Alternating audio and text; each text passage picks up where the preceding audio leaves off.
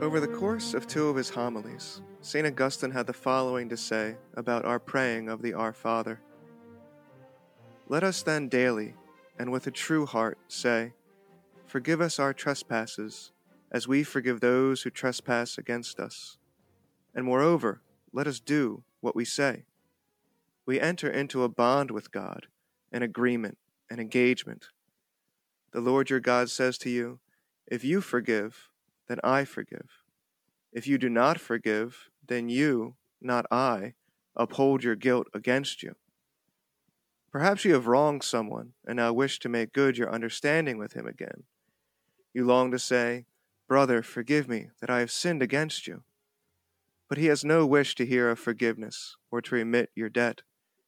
He should, however, be careful when he wants to pray. He was unwilling to forgive your fault. What then will he do when he begins to pray? If your conscience troubles you, then pray, Forgive us our trespasses. But mark well, the prayer does not end there. You do not want to forgive your brother, and still you have to say, As we forgive those who trespass against us. Or would you prefer not to speak these words? If you do not say them, however, you do not receive anything either. Or if you say them just for the sake of saying them, you are lying. Do say them then, but speak the truth. That's St. Augustine. My name's Matt Cheminsky. This is the Curious Catholic Podcast.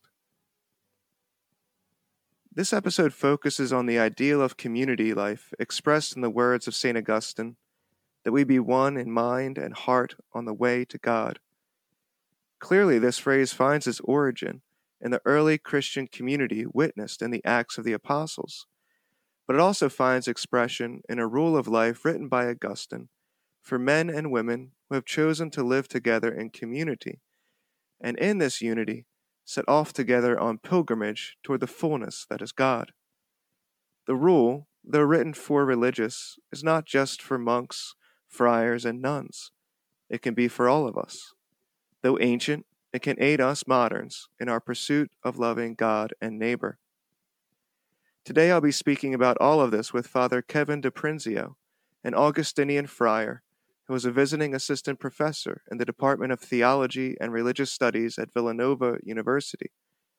Father and I sat down in his friary to talk of Augustine, his rule, community life, and what's to be done when we find that oneness of mind and heart difficult to achieve.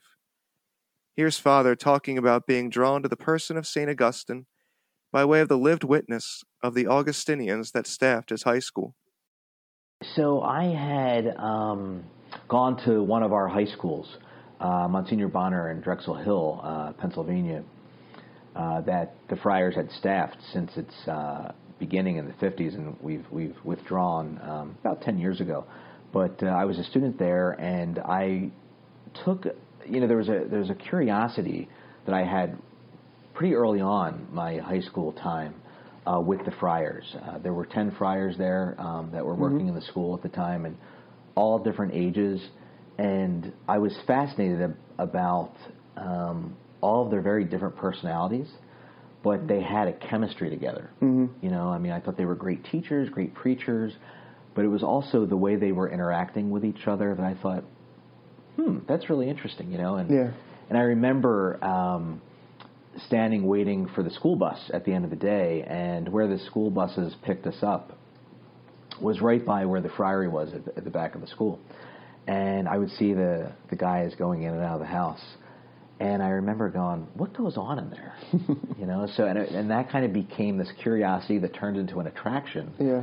That turned into this quest, and it was there where I think the seeds of vocation were for me. Wow. Yeah.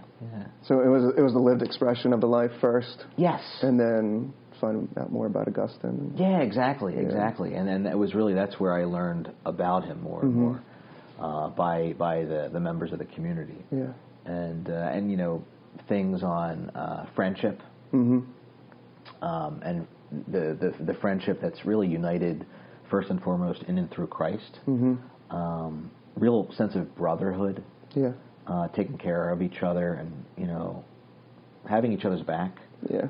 Those sorts of things, which are really very much Augustine. Yeah. Yeah. Yeah, he does a lot with friendship, right? Yeah, he does. Yeah. And you see it throughout the Confessions. Mm-hmm. And his whole idea of friendship changes with his baptism. It's interesting when you even look at the Confessions and you see how he had all of the stuff necessary. And it was God that transformed all that stuff.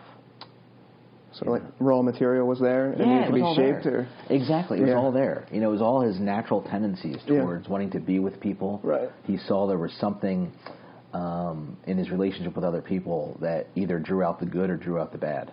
Mm-hmm. And it was in that his conversion that all that was transformed. Okay. Yeah, I mean, he has a lot. I'm thinking regarding friends and maybe a sensibility of human vulnerability, right? Yeah. What's that scene where he's got a friend and they're at the Colosseum and the friend doesn't want to open his eyes, right? Yeah. And then he kind of can't avoid being taken in by the violence before him. That's right. So he has a keen sense of sort of human weakness in the life of his friends. Exactly. And this whole sense of literally looking out for each other. Yeah. Yeah.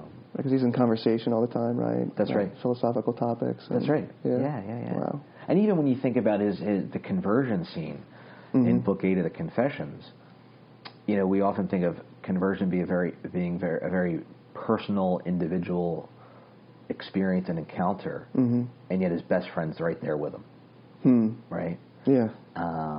And at his own baptism, all of his friends are baptized with him. So it's this whole sense of we're all in this together. Right. As much as it's a personal relationship with God, it's really expressed best when it's in relationship with other people.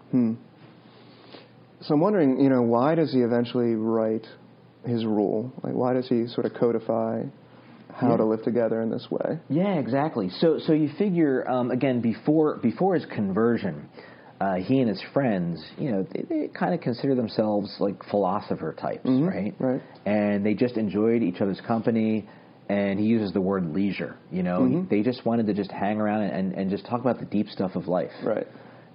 And so again, like he had that raw stuff, right? And after baptism, he's like, hey, let's keep doing this. And that's what they did. Yeah. And they considered themselves what he called servants of God. And so after his baptism, after the death of Monica, they moved back to North Africa, to his hometown in Tagaste, and began intentionally living this life together, where they really considered themselves friends in God, and they really just were enamored with this idea that we could do this and be faithful followers of Christ. And then what happened was, I often like to say that he was a vocation director. He had heard of a guy in this town called Hippo that had heard of what he and his friends were doing in Tagaste. And he was intrigued by it and wanted to join their company, so he went to meet him. And it was that encounter that changed the direction of his life. So basically, that was several days' journey to get to Hippo. Okay. And so he had to stay there for a while as well. So, he's going to Mass, he's meeting the people. And Augustine just had this very attractive quality about him, it seems, just based on, writings and stuff. Sure. And basically, the bishop at the time, he's at a Mass. Augustine's at this Mass with him and the people of the town. And he's putting out this pitch saying, we need people. We need people to do more service and ministry in the church. Right.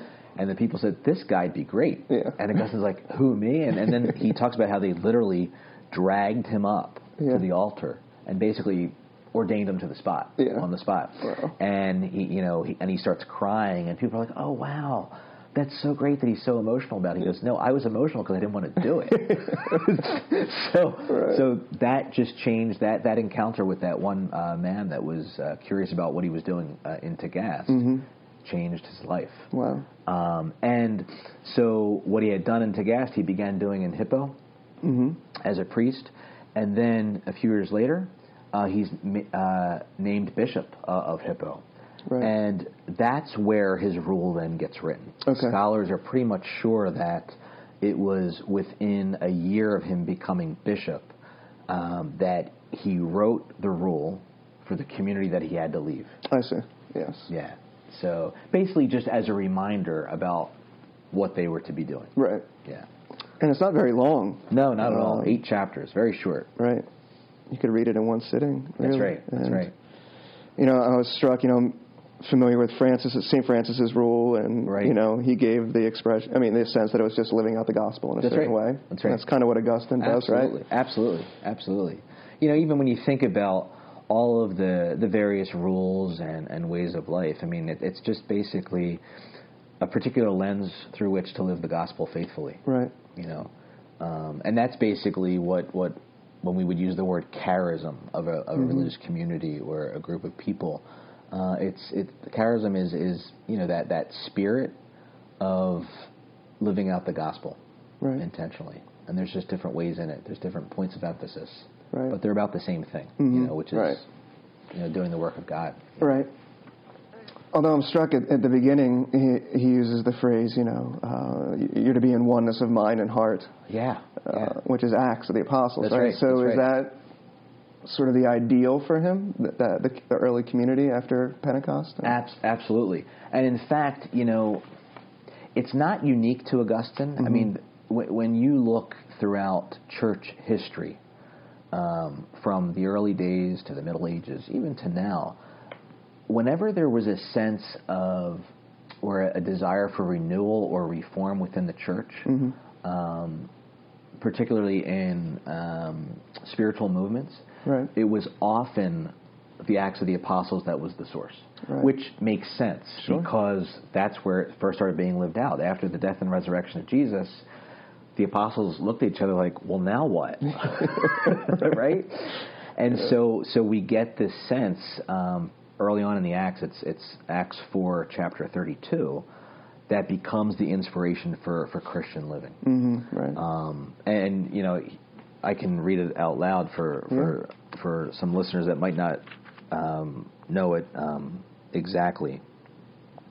It's Acts chapter 4, verse 32 and following, where it says, "Now the whole group of those who believed were of one mind and heart, and no one claimed private ownership of any possessions, but everything they owned was held in common. With great power with great power the apostles gave their testimony to the resurrection of the Lord Jesus, and great grace was upon them all. There was not a needy person among them, for as many as owned lands or houses sold them and brought the proceeds of what was sold. They laid it at the apostles' feet, and it was distributed to each according to need." So that becomes the basic inspiration for Augustine. Right. And I think that becomes the Christian framework for him on understanding what he was even trying to do before his own baptism with his friends. Where he's like, yes, that's the goal. Yeah. In my relationships, to work toward being one with them, right? That's interesting. It's making me wonder, pre-baptism Augustine with his friends and this community and this desire for oneness. Yeah. I'm wondering if he sensed that lack of maybe the transcendent orientation, right? That then when he's baptized, he receives that, right? He's put on that.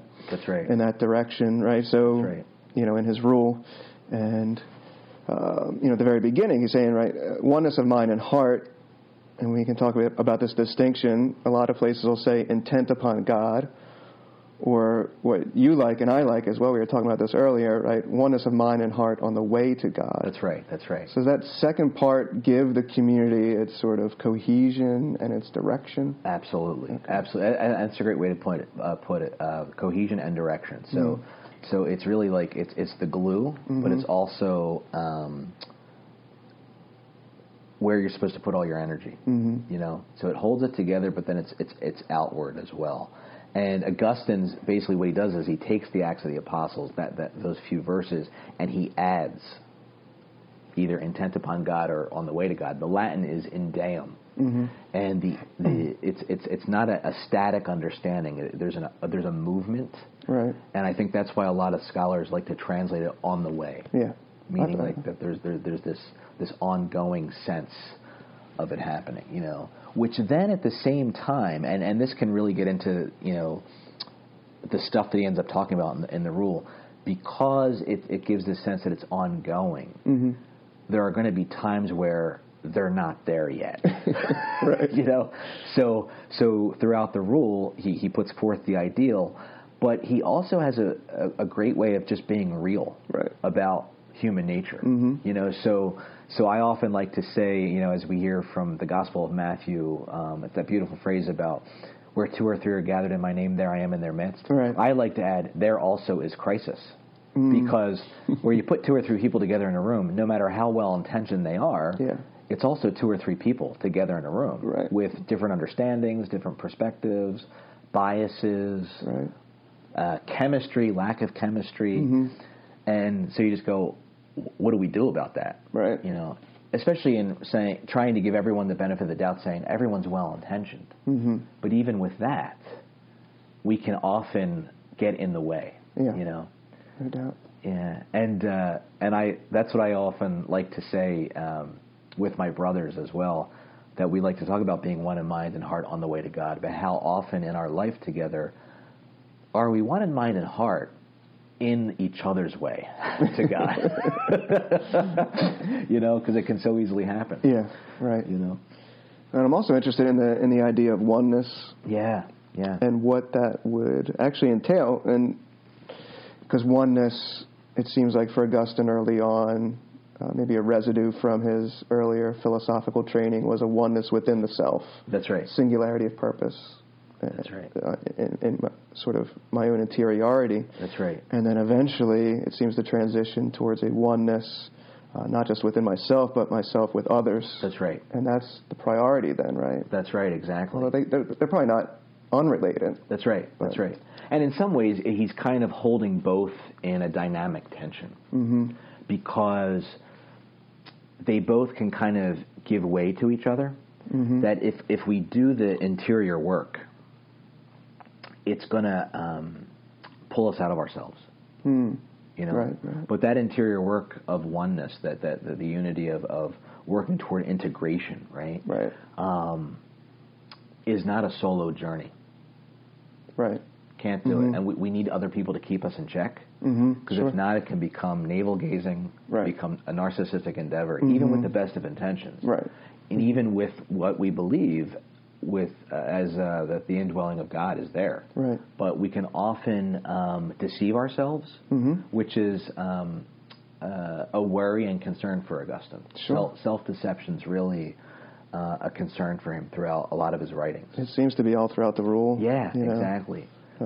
Talking about sort of those that were poor in the world now have their necessities taken care of. And like, hey, I have everything I need. Don't be so satisfied. And that's right. But if you're rich in the world, that's right. Don't take pride in your new humility. Exactly. It's a great sensitivity there. Yeah, there really is. And with that, it's not just this ideal sense that he was gifted with.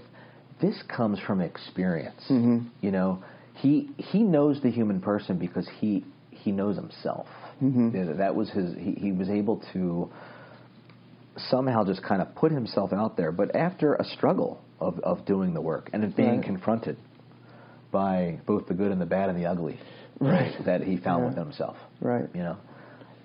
So who helps him? As you were just talking about, you know, others put you in check. And sort of reveal things to yourself that you're not even aware of at the time. That's right. So who does that for him in his life? Yeah. Oh, gosh. Geez.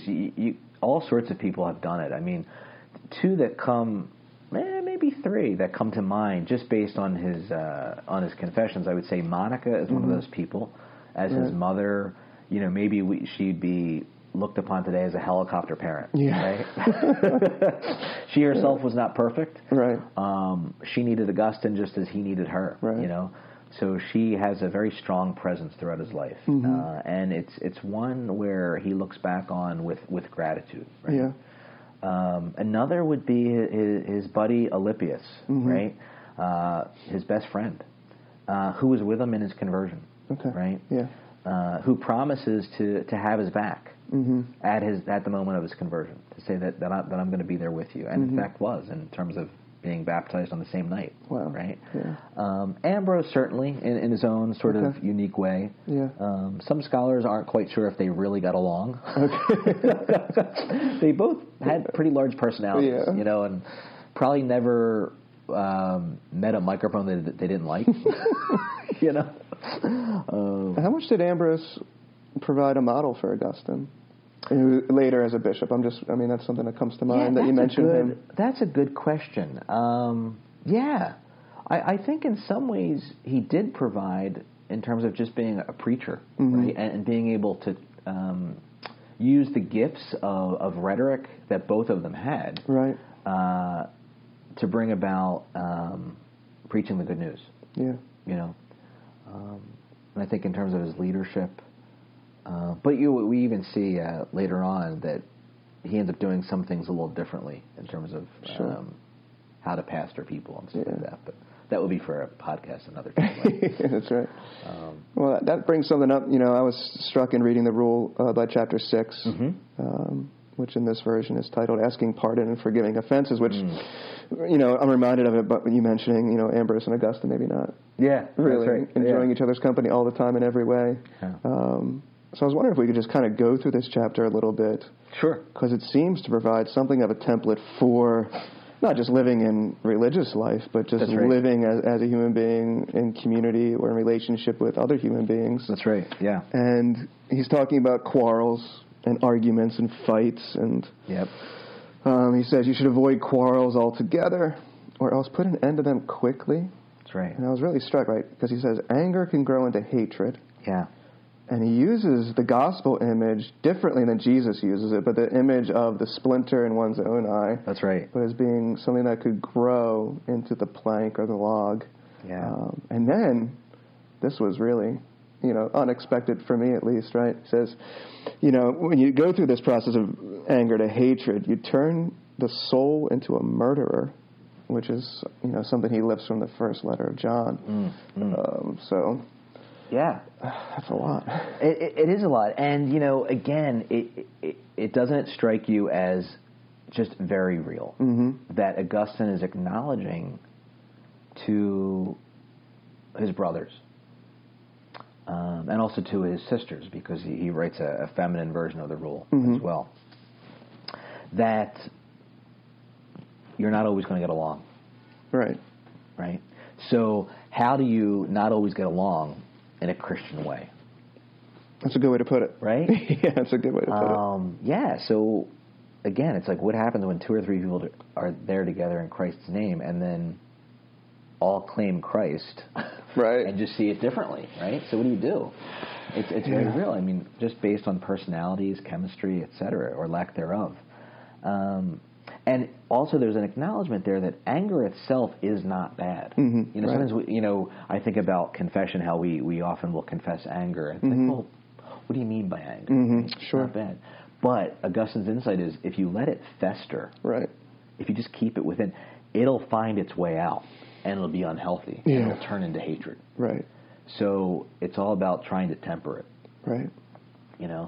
And sort of find a resolution for it, right? That's right. And absolutely. diffusing it, I guess you could say. Yeah. And at the same time, think about it this way. It can be an opportunity toward that oneness of mind and heart. Wow. It's an expression of being on the way to God. Right. Because the offense is there. That's right. The division's there. It has to be dealt with. That's right. It has to be reconciled. Right. And that's a process. That's right. And it takes a while. And it definitely takes a while. I mean, because he says in other parts of the rule about how oftentimes if you're concerned about another because of that person's behavior or because of a disagreement, it might not always be able to be handled between the two individuals.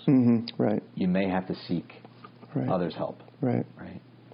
I'm also even thinking of something you said earlier about the process of oneness, even within the self, involves relationship with the other. That's right. So here he's even talking about if you find it too hard to ask for forgiveness, in other words, that's something you got to get over. That's right. That's right.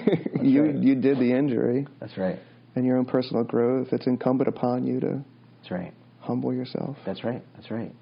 Yeah, and the thing is, it's, you know, when we're honest about it, we are all guilty of being on either side. Right. We not that we intend to hurt others, but it happens. Right. We can easily offend, especially when we make it all about us.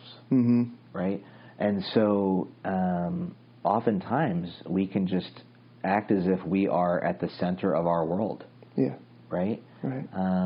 And I think when we live in community, or when we try to understand that every one of us is living in community in some form. Absolutely. Right? Yeah. Whether professing it as religious and living together in the same house, or just seeing everybody as brother and sister,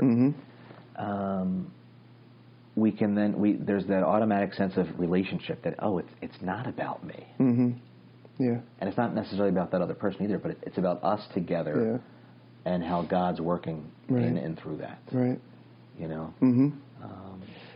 I'm wondering also, why do you think he uses it's a scriptural term, but why does he use language as strong as your hatred is murderous? You know, to paraphrase it. I mean, that's a strong expression. What is being murdered? I mean, why this sort of amplified language, do you think? I think to really get people's attention. You know, that, you know, it's really about lifting each other up, right? And that we're, you know, in other writings of his, and famous in several of his sermons, we're all necessary for each other's salvation. But at the same time, we can contribute to our own damnation, really, you know? He doesn't say it like that. I was much more eloquent the way I just said that. But yeah, that we are necessary for each other. And I often will say, you know, when I'm working with couples that are preparing for marriage, you know, and, you know, at one point I'll ask them, you know, what's it like when you fight? Sure. Right? And every now and then there's a couple that go, we don't fight, Father. I'm like, well, come back once you do, and then we'll talk. Yeah. Because it's going to happen, right? But also, in terms of relationship, do you strive to bring out the best in each other, or do you bring out the worst in each other? Right. You know, and we're all capable of doing either. Sure, of course. You know, and most especially, I think, you know, and Augustine's insight really in all of this is when you don't do the work in yourself, you will automatically start looking for the worst in others. Why do you think that is? Well, I think it's where pride comes in, right? To kind of, you're trying to puff yourself up. That's interesting. You know? Yeah. Right. You don't want to admit that you're at fault, or that you have faults. Right. So you inflate yourself. And how do we do it psychologically? We often do that by putting other people down. Right. You know? We get higher by them getting lower. That's right. Exactly. Yeah. Exactly. Right. Exactly. You know? Yeah, it's tough stuff. But yeah, so, you know, when you look at this rule, I think people would be shocked about how simple it is. I was, yeah. You know, and just go, well, this is the gospel. This is what Jesus talked about. Right. But it's simple, but it's also very difficult to live. Yeah. You know? I mean, I'm struck, you know, again, focusing on chapter 6 here, when he talks about, you know, the reason you ought to, or one of the reasons you ought to forgive your brother or sister is in reference to your prayer. Yeah. Which seems to be a reference to the Our Father. Yeah. Right? Forgive us our trespasses. That's right. As we forgive those who trespass against us. That's right. So just think about the challenge, the simplicity, yet the challenge of it. I mean, that's right. It's as simple as it gets. Absolutely. And as hard as it gets. Absolutely. Absolutely. And even, you know, when you think about, that leads me to just think about how I think the rule can offer the world of the 21st century a lot. Yeah. You know, because I think we're in a world that struggles with unity, with oneness. Right. In a world where we'll talk about diversity and the gifts of diversity, and yet it might be just easy to talk about, but it's hard to actually to live and to accept the differences of others and cultures and different perspectives. Yeah. Yeah. And there's a challenge in that, right? The great focus on diversity nowadays. Yeah, And it could be a buzzword and sort of an empty phrase for some. Absolutely. But how do you achieve the oneness, or what's the orientation of the oneness, I guess? That's right, exactly. Where's it going? Kind of going back to our earlier discussion about you're one in mind and heart, right? But in what? That's right. That's right. And that can take so many different shapes. Absolutely. And it's often, that's the hard work, it seems. That's right, exactly. We're all different, but how are we then united? That's right. That's right. Yeah. And it seems like Augustine found an expression for that here. But how does that look? Maybe bring it, into community life. Because you're one in mind and heart on paper and in aspiration. That's right. But I'm sure brothers disagree. Oh, yeah. I guess, a practical question, how does the rule or the ethos of the rule guide you all in those sorts of situations? Yeah. I don't know what that would look like. But. Yeah. Well, it's something that it's a rule that we profess. So it's a way that, at the end of the rule, Augustine says, basically, see in this book as a mirror. Right? See in this little book as a mirror. Right. So it's supposed to be a reflection of what you're trying to do. Okay. And when it's done well, you praise God. Yeah. And when it's not, you read it again, right? And so it's this whole sense of this is kind of, it's basically the gospel, but this is how we hold each other and ourselves to account. Like if we didn't have it, we wouldn't really have anything a common language, right? To talk about, Right. What makes Augustine a shaper of the Catholic imagination or the Catholic vision? I mean, you don't get any bigger than Augustine. Right. So that's right. That's right. That's a tough one to throw your way, but or maybe a couple things that stand out for you. Yeah, exactly. It's hard because he's so early on in developing and articulating, putting words to this sense of church and what is it like to be the body of Christ, that oftentimes when you go to explain it, people go, well, it's just Catholic. It's like, yeah, but he was the one that articulated it. He made it that. Exactly. And certainly he took Paul. St. Paul's writings were very, very influential on him in his own conversion, in his own turn toward the love of Scripture, that you just go, okay, it's very Pauline. That the whole notion of community and the body of Christ and its members and being a corporate body. Yeah.